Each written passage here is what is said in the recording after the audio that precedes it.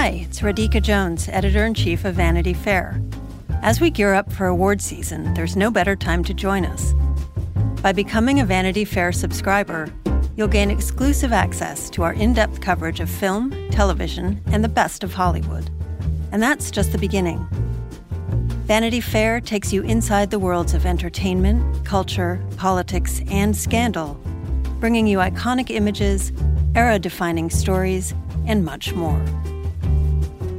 Get 15% off a year of digital access to Vanity Fair by visiting vanityfair.com and using promo code POD15 at checkout. That's vanityfair.com, promo code POD15 for 15% off a full year of insights and exclusive digital access. Subscribe now.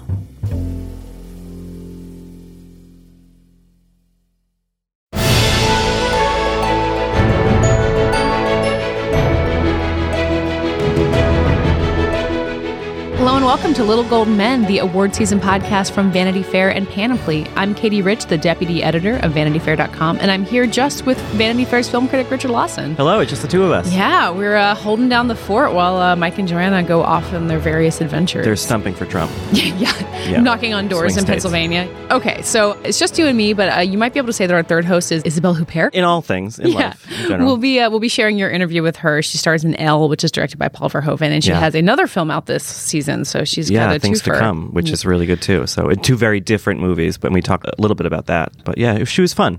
You know, it was just a little phone interview, but I got her to talk about Cats, which I was excited about. That's what the internet wants to hear about. Yeah. Before we get to that, there's various bits of news to talk about. Some new developments in both the Best Animated Feature and acting races, specifically about foreign language performances like Isabelle Huppert's. Before we get to any of that, a couple movies coming out this week.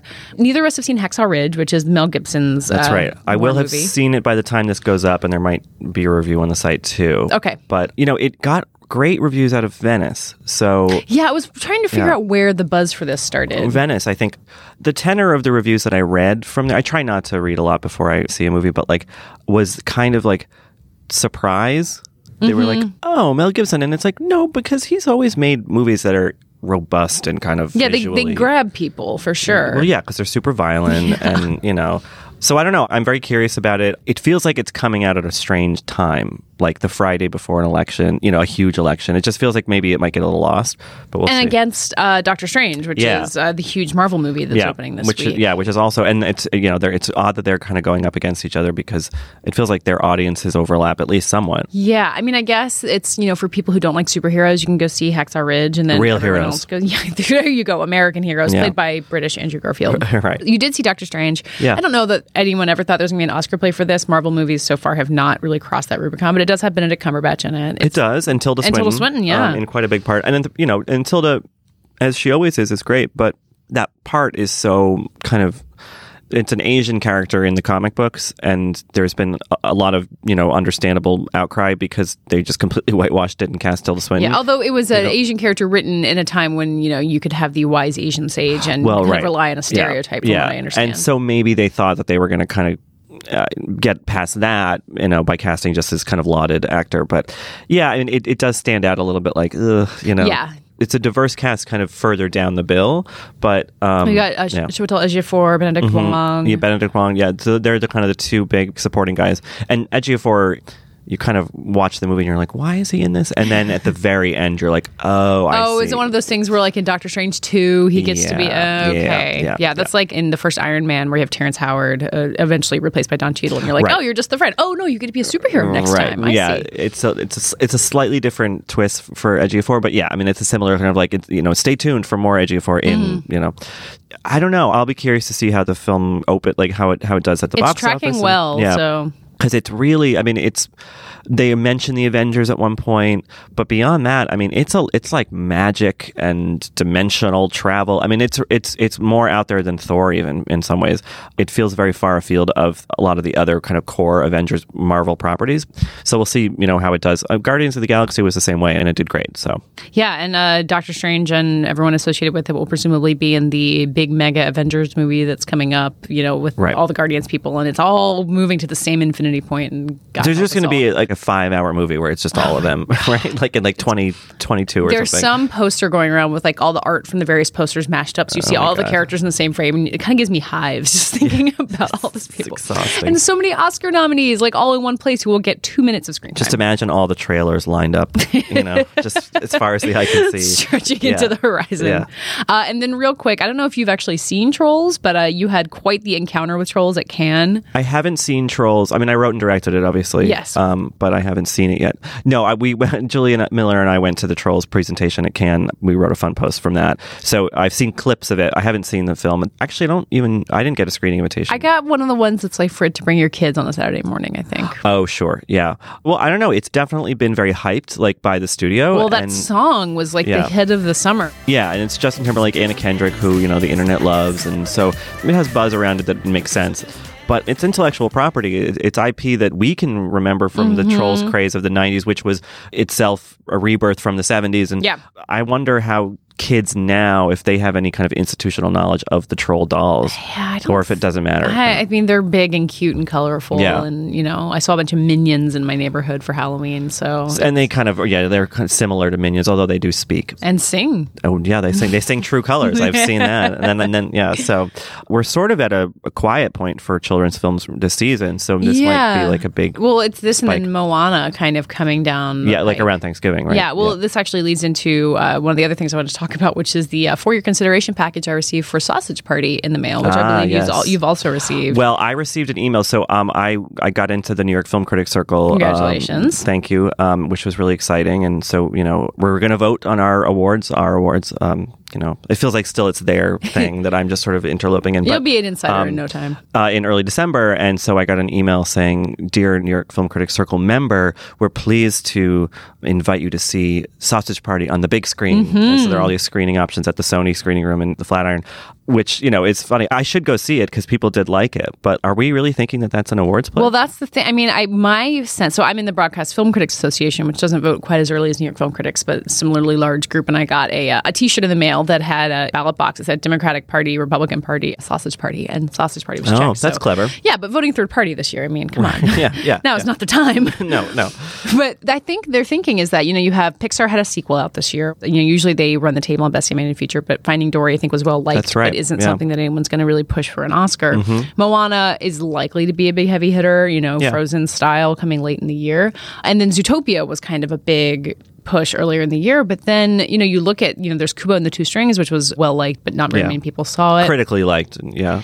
There's just and then Trolls is out there somewhere, but if there's 5 slots in there, like why not Sausage Party? And I, in terms of awards consideration, I really should. I have to recuse myself on Trolls because again, I did write and Yes, direct of it. course. So for me, Zootopia, like I don't see a ton of animated films. Like I see them when I need to see them to write about, but I thought it was great. Yeah, and it's really stuck out. I caught it when I was on maternity leave, and I really liked it. I think it's I think one of my favorite movies of the year.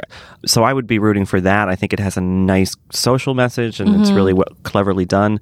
Moana, when they released a couple years ago now, some kind of concept art for it that was very painterly and beautiful, I got really excited because I thought it might be sort of a return to the animated musicals that I grew up watching, in the early 90s, late 80s.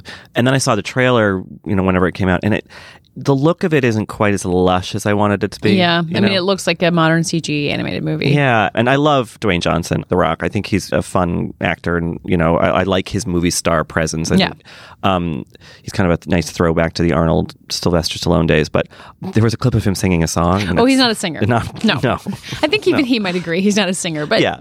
Rex Harrison was in My Fair Lady. That's It worked true. out fine for him. That's true. But yeah, I think I'm seeing that next week, Moana. So It has like the momentum building behind it of any Disney movie coming at this time of year. It's got Lin-Manuel Miranda doing the song, so you kind of can never count that guy out. That's a big asset when you're promoting the film, and if they can trot him out and have him perform. You're right. That's a big thing. So I hope it does well for one big reason, in that it's about a demographic of people, Pacific Islanders, who we don't tend to have Is it as set in a leads in specific movies. country? I've honestly not even watched the trailer. I don't think so. Okay. I don't think it is. Like a fictional Pacific Island? That's what it seems to me.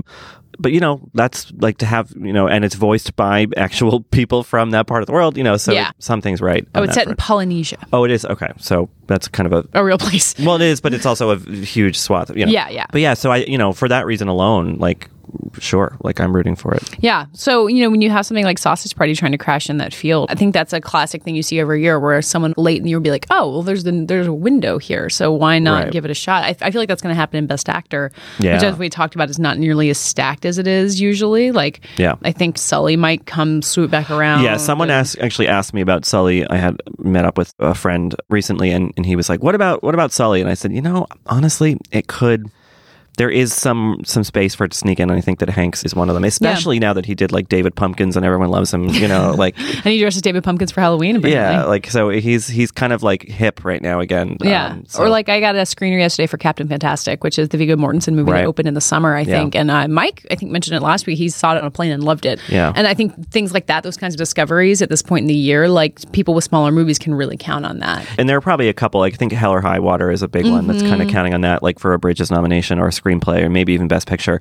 And I think we'll start to get a picture of that pretty soon. The New York Film Critics, we're going to vote on December 1st, which is pretty soon. Oh my God, you have a month to see everything. I feel such an immense... I have this kind of virtual stack of, screener links to documentaries that I just have to burn through because I don't want to be irresponsible and not have seen, as much as I can see before I vote. And so it's like, the next few weekends are going to be just... But I mean, there's stuff I'm excited to see, like Camera Person and Fire at Sea, that are supposed to be great. So, I'll be going to the Critics' Choice Documentary Awards in Brooklyn tomorrow. And okay. I am a member of the group that voted on them, but I recused myself because I had not seen. Yeah. I've seen 13th and OJ Made America, and that's it. Yeah. So we'll have a lot to share in a couple of weeks. All of a sudden, we're finding ourselves at the end of the year, and it's like, oh crap! Yeah, it's November. Hello. Yeah.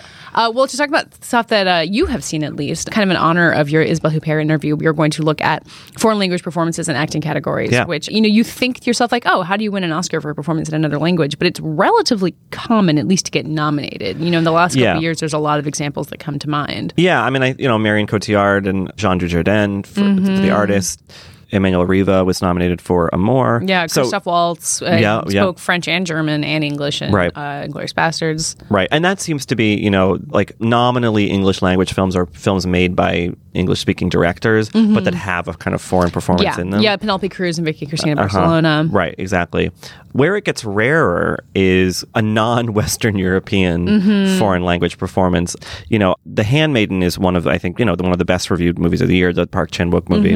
And it's a great, twisty, kind of sexy, erotic thriller that was big at Cannes. That's where I saw it. And Kim Min-hee, who plays not the Handmaiden, but the sort of devious rich girl who the Handmaiden becomes involved with, is so good in that movie. And I wish that she had more of a push. Yeah. And I was looking, just kind of, I was curious, it's not surprising exactly, but it's pretty disappointing that the Academy has a really not great history with nominating Asian actors. Yeah. In 1957, which is, pretty soon after World War II, a Japanese actress named Miyoshi Umeki won for a film called Sayonara.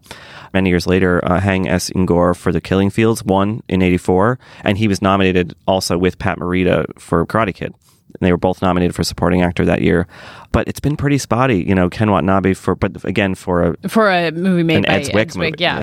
Rinko Kikuchi in Babel, which again is in a kind of very international cast and director. But so I was noticing that, and it's too bad because there's a lot in Asian cinema that's happening right now that's really exciting and great performances, and it seems to be pretty spottily recognized. Well, and I think even in best foreign language film categories, like you get a really heavy Western European bias. Yeah, I mean, it's a lot of French stuff, a lot of Italian stuff. But, that said, I think that this year, I don't know, I think the best foreign language films I've seen are French and German. French, you have Elle and Things to Come. Both have Isabelle Huppert, who I think... Do you think she's going to get a nomination? I mean, Best Actress is famously competitive, as we keep talking about, but it is kind of Emma Stone, Natalie Portman, and Annette Bening deadlocked in the top three, and then there seems to be a lot of room. Right. Like now that, as we discussed last week, Viola Davis is going to be supporting. Like she's not a huge name who's competing there, so people are putting Ruth Negga in there. Loving actually opens this week. I feel like we've been talking about it forever, but you saw it back at Cannes. Yeah. So she's kind of a contender for Best Actress. Yeah, and I think she's that movie's best hope, too. Yeah, I think, she's been kind of tipped as a rising star for a while. Like she's on Preacher, so, everyone's kind of waiting for her to really step up. But then past that, you have Amy Adams in Arrival, Meryl Streep and Florence Foster Jenkins. They're perennial contenders, so they could get in there. And then after that, Who knows? Yeah, I mean, I saw Miss Sloane with Jessica Chastain last week, and I actually moderated a panel. Chastain wasn't there, but with the director, John Madden. And it's a solid, kind of chewy political thriller, and she's great in it, but I don't know if it's quite, prestige-y enough. Yeah. But, there are a lot of kind of potential for 4 and 5s, and I would hope that Huppert, I don't know. I think she should sneak in. She's had a remarkable year. So, well, I mean, you look at the Emmanuelle Riva example where she had this performance where everyone's like, "Oh, well, she's the old lady in the French movie," but then it just stuck around and people kept talking about it. And Huppert is a legend at this point, so she can kind of like ride that wave of being like, "Yes, okay, let's honor this person who we liked for a long time." I mean, no knock to Meryl Streep, but in other parts of the world, Huppert really is regarded as the best actress in the world. Yeah, and she's never been nominated for an Oscar, so that's the kind of narrative that you get to bring yourself into this kind of thing. Yeah, and I think I don't know. Huppert is kind of famously, she's a French movie star. She's a little bit hard to reach. Can be a little prickly. She doesn't need this shit. No. So I'd be curious to see if she would campaign. I have a suspicion she would. Well, she did, doing an interview with this podcast. Obviously, everyone in the Academy is listening to it. Well, of course. But she stooped to talk to lowly old us. But I would love to see her kind of doing all the luncheons and the sort of circuit would be really interesting. Yeah. Leading into your interview with her, what should people know about Elle and Things to Come? I think that they're two very great kind of iconic Huppert performances, but they're so different. And Elle is this really tricky thriller drama about sex, and she would argue it's not about rape, and I'm going to trust her interpretation of the film, but there is rape involved in the film, and it's about gender, and it's really tough and kind of hard to watch at points. Whereas Things to Come, this Mia Hansen-Løve film, Mia Hansen-Løve is one of my favorite directors right now. She made Eden, which I loved last year, the DJ movie.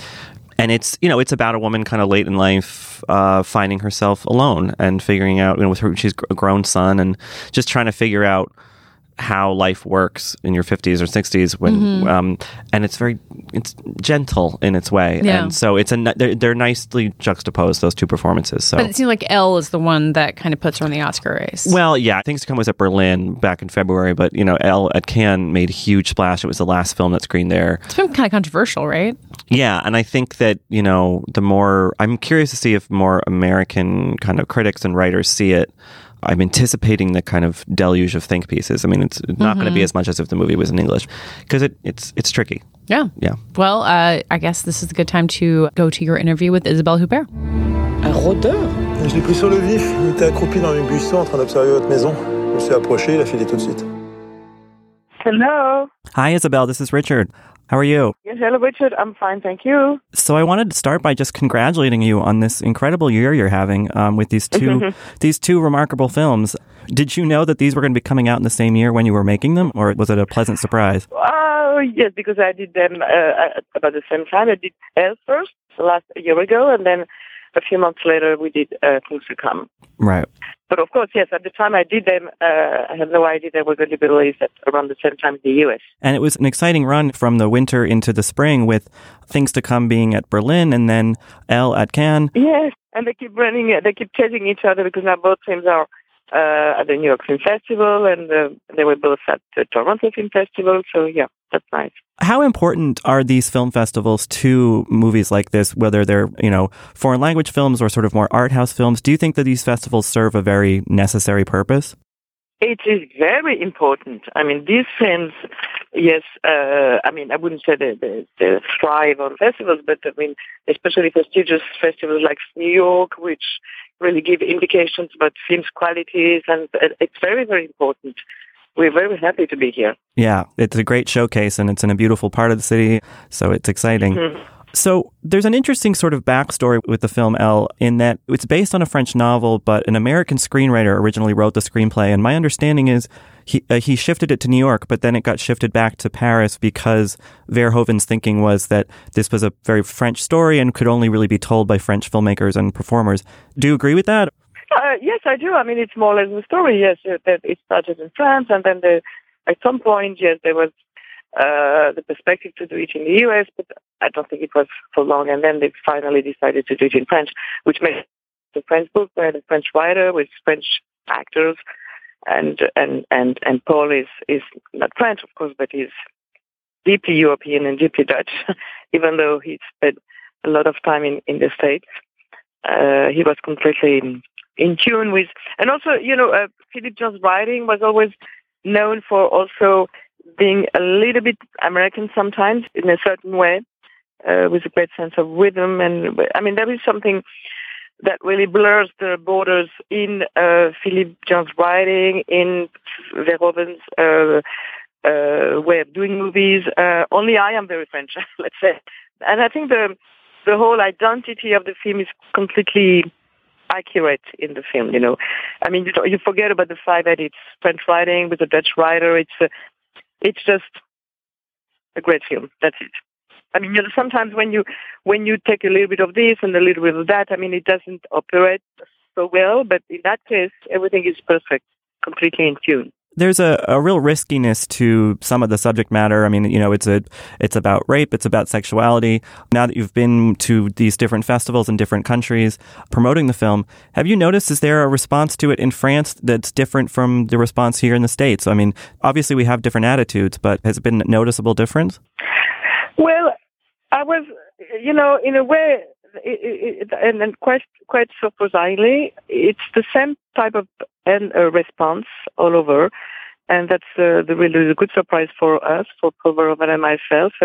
We thought there would be more, let's say, controversy, and I think that most of the time, whether it is in France or wherever we went, and we were in London last week, and now we're coming to the States, but we had a little idea of how the movie is going to be received here, and people seem really to get the film where it is, which is in a very peculiar place. I mean, you were just saying it's a film about rape, and it's precisely not about rape, I would say, because the rape is like almost a non-event in the woman's life, and it's a very peculiar angle to take rape. So I don't think it's a movie about rape, and people seem to perfectly get it and perfectly understand it and perfectly to understand the kind of, everything is kind of blurred. Nothing has to be taken on account. Also, it is a comedy. It is not only a comedy. It is not just a comedy, but it is a comedy. It is a black comedy, and you have to take the word comedy in the most classical sense of the word. It's a human comedy, and almost everywhere people really seem to get it. So it's a very nice surprise, and that's the strength of the film, and that means the film is completely, I wouldn't say successful yet, but completely well done. Yeah, absolutely. And I'm curious, for you, when you were given the material and you were considering doing the project, was there any one particular kind of theme or argument or idea that jumped out at you as something you said, I want to help communicate this? Was there something that mattered most to you? Well, it's just the fact that it's a complete portrait of a woman. It's a complete portrait of a non-existing woman, and that's why. I mean, this is something I might have found out on the way in the course of the events as I was doing it. Of course, it was not in theory so clear to me, just like an intuition. But the reason why it was so exciting is that it's almost like a prototype of a new woman. I would call it almost a post-feminist concept, of a woman, in the sense that she's not a victim, but she's not also the classical Avenger of a revenge film. She doesn't. It's not like she was taking the guns and shoot the guy. It's a different space. It's a different. That's why I'm saying it's almost a non-existing character before. She's a new person. It's always exciting to define a new person. I think that people relate to that very, very, very strongly. Yeah, and I think, with your character being the head of this cutting-edge video game company, here in the States, there's been a lot of controversy in the past few years about women in video games, and not just their characters in the games, but actually the people who make the games. In Elle, it feels very deliberate that that's the industry that she works in with such command.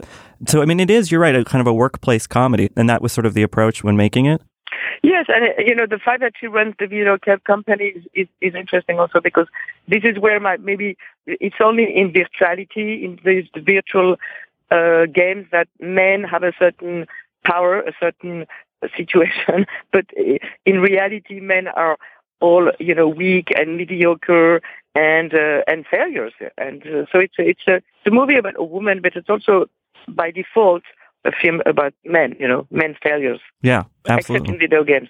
That's the only place where they win. Right. They have to disappear into virtual reality to That's win. right. Yeah. There are a couple intense scenes. The movie opens with a very scary home invasion and rape. Is there anything that frightened you about filming that, or were you just kind of felt like you were in command of it and were in good hands, in Verhoeven's hands? I was in very good hands. I mean, those scenes were not difficult to do. I mean, they were very prepared and very technical, and I was in complete trust with Paul. I mean, there was nothing really, not to say embarrassing, but not even, scary or whatever. And again, it's almost like an epiphenomenon in the film, I would say. Mm-hmm. It's one non-event among other non-events. And this is what is really interesting about this woman. I mean, she takes everything as non-events. She goes through this with no apparent emotional bearings, of all these circumstances that she has to come across, the failure of the son, the failure of the ex-husband, who is a failing writer, and all men's figures, again, are completely diminished and diminutive. And for her, these are non-events for her. Maybe because she's a survivor, maybe because she's a survivor from her childhood, from her past, or she managed to build up a kind of personality which gives her that distance, that strength. And the miracle is that at the end of the day, having said that, it seems to me that the movie is quite, in a way, touching. Yeah, I absolutely agree with that. And this is one of two very strong women you're playing this year. And so the other is Things to Come, which on the surface level wouldn't seem to have a lot in common. But I think there are parallels there. What kind of common threads between the two films do you see? Oh, yes, they have a lot of in common. Of course, those are completely different people. One is a philosophy teacher, and the other one is a power woman, running a video game company. But beyond this, there are some fictional elements that, cast a bridge between the two films. I mean, in each they have crazy mothers, and they have a cat, for example. I mean, they have some, narrative elements that make a link between the two films. But there are two women who don't want to be victims, two women who wants to create a kind of new prototype of a woman against all odds and against predictable circumstances, even in Things to Come. I mean, she's being left by her husband, and then she doesn't react the way you expect a woman to react in that situation. She all of a sudden discovers the joy of being non-dependent on anybody, and of anybody is no more dependent on her, which is a nice feeling. And each woman has a great sense of irony to what they go through. They have an apparent non-emotional, a little bit more for Things to Come, in the case of Things to Come, because of course it doesn't play on the same, exactly the same game, but but the way she's emotional is pretty special. She's never emotional the moment you expect her to be emotional, but only when she's alone. For instance, when I cry at the bus, watching my husband walking with the new girl or whatever. So both of them don't want to be victims, that's for sure. It is an interesting story about a woman kind of, I don't know, maybe realizing some freedom at a certain point in her life. And I think that's really reflected in the filmmaking. Mia Hansen-Løve, the director and writer, she's a very sort of fluid filmmaker. Everything feels very natural. Was that a nice mode to work in? Oh, yes, of course. I mean, that's the way I like to act. So when I'm being given the possibility through the mise en scène, through the scenes, dialogue, whatever it is, and yes, it's always a great pleasure. This is the only way I want to act, to make films. So, but sometimes it's more or less easy, Yeah. So in both cases, yes, it was, and it's certainly that a kind of atmosphere that Mia Hansen-Løve knows how to create, and she likes, so you don't feel like you have someone acting on screen, but because everything is fluid, everything flows. Yeah. And, one of your best co-stars is the cat. That's right. I love that cat. Did you and the cat get along on set? Was it a good working relationship? Oh, it was a very big cat, and it was so heavy. So, yes, I love that cat, of course. He was a cat of a friend, of a mutual friend to Mia. And, I mean, this cat was not a professional. The other cat is a professional. The cat in Mia's film is not a professional. Right. There wasn't a trainer off screen kind of telling it what to do. No. Yeah. Only he's a owner. Well, that's another part of the naturalness of the movie. That's right. Yeah. You've worked in a variety of films in France and in English language. Now that you've had this remarkable year, do you have any new ambitions or new genres you'd like to work in? I'm curious. I mean, because your profile has always been high, but it's especially high right now. I don't have any new ambition. No, I mean, I just follow my line and follow, it's always a nice path between what you can expect and between dreams and reality. Realism, I would say. So I was always, curious to make things out of my country, but not only here, everywhere. And that this is what I will go on doing everywhere. No specific plans to be in a superhero movie or anything like that, though. Well, I don't think that you can have plan of that kind, Right. Actually. No, life is a bit more complex. So this podcast is, about film, but it's also, we cover the Academy Awards and that whole industry.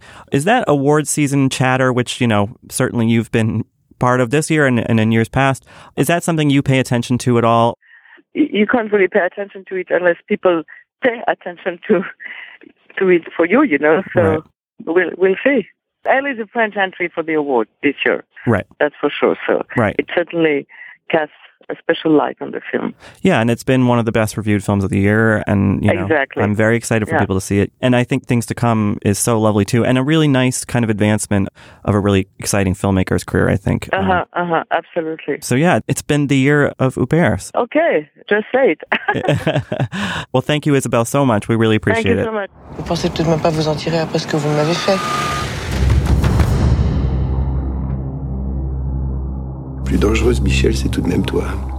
So before we wrap things up, we want to go big before we go home. And last week we talked about original screenplays. So let's talk about adapted screenplays. Let's continue to give attention to the writers because they need it. Yes, exactly. It's not a writer's medium. We empathize with them here. Yeah. It's kind of, as usual in the screenplay categories, a crazy mishmash of titles. Richard, what do you have your eye on?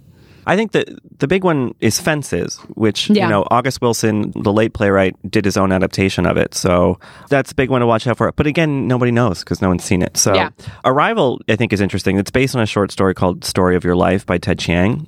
It's a really interesting screenplay because it's a sci-fi kind of big, not adventure exactly, but it's a thriller of sorts. But it has this really deep emotional undercurrent. And it has a twist at the end that is really surprising, I think. It's not really a plot twist, and it's more of a sort of emotional twist. It's interesting. So I think that's a good movie that might get underserved elsewhere in this year's awards. So I would be happy to see that. I think last week Mike encouraged us to talk about original because it was the more interesting category. This is a weird lineup of movies. Interesting titles, but no screenplays that seem to be kind of like jumping out for recognition. This could obviously change. So, well, my Trolls screenplay is adapted, of course, from my Trolls novel. So based on the dolls, by Hasbro. Yeah, right. Well, I mean, I invented the dolls, but then God, you're way too rich to be doing this podcast. I know. I don't know what I'm doing here.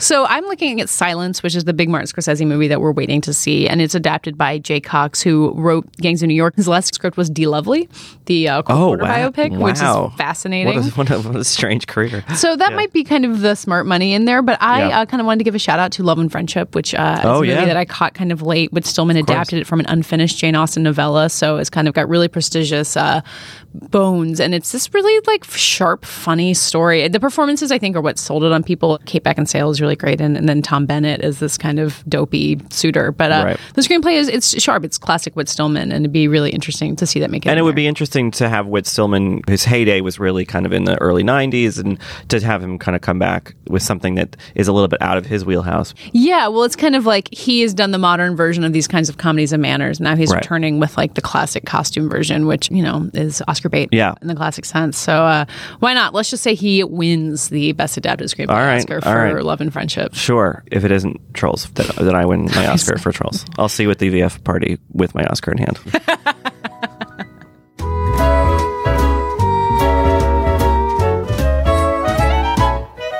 That does it for this week's Little Gold Men. Thank you for listening, and please rate and review us on iTunes if you can. We appreciate it. We are all at Vanity Fair, including Mike and Joanna, who have not gone anywhere. They'll be back. You can find us on Twitter as well. I'm at Katie Rich. Richard? Rylaws, Rilaws. And we're all at Little Gold Men.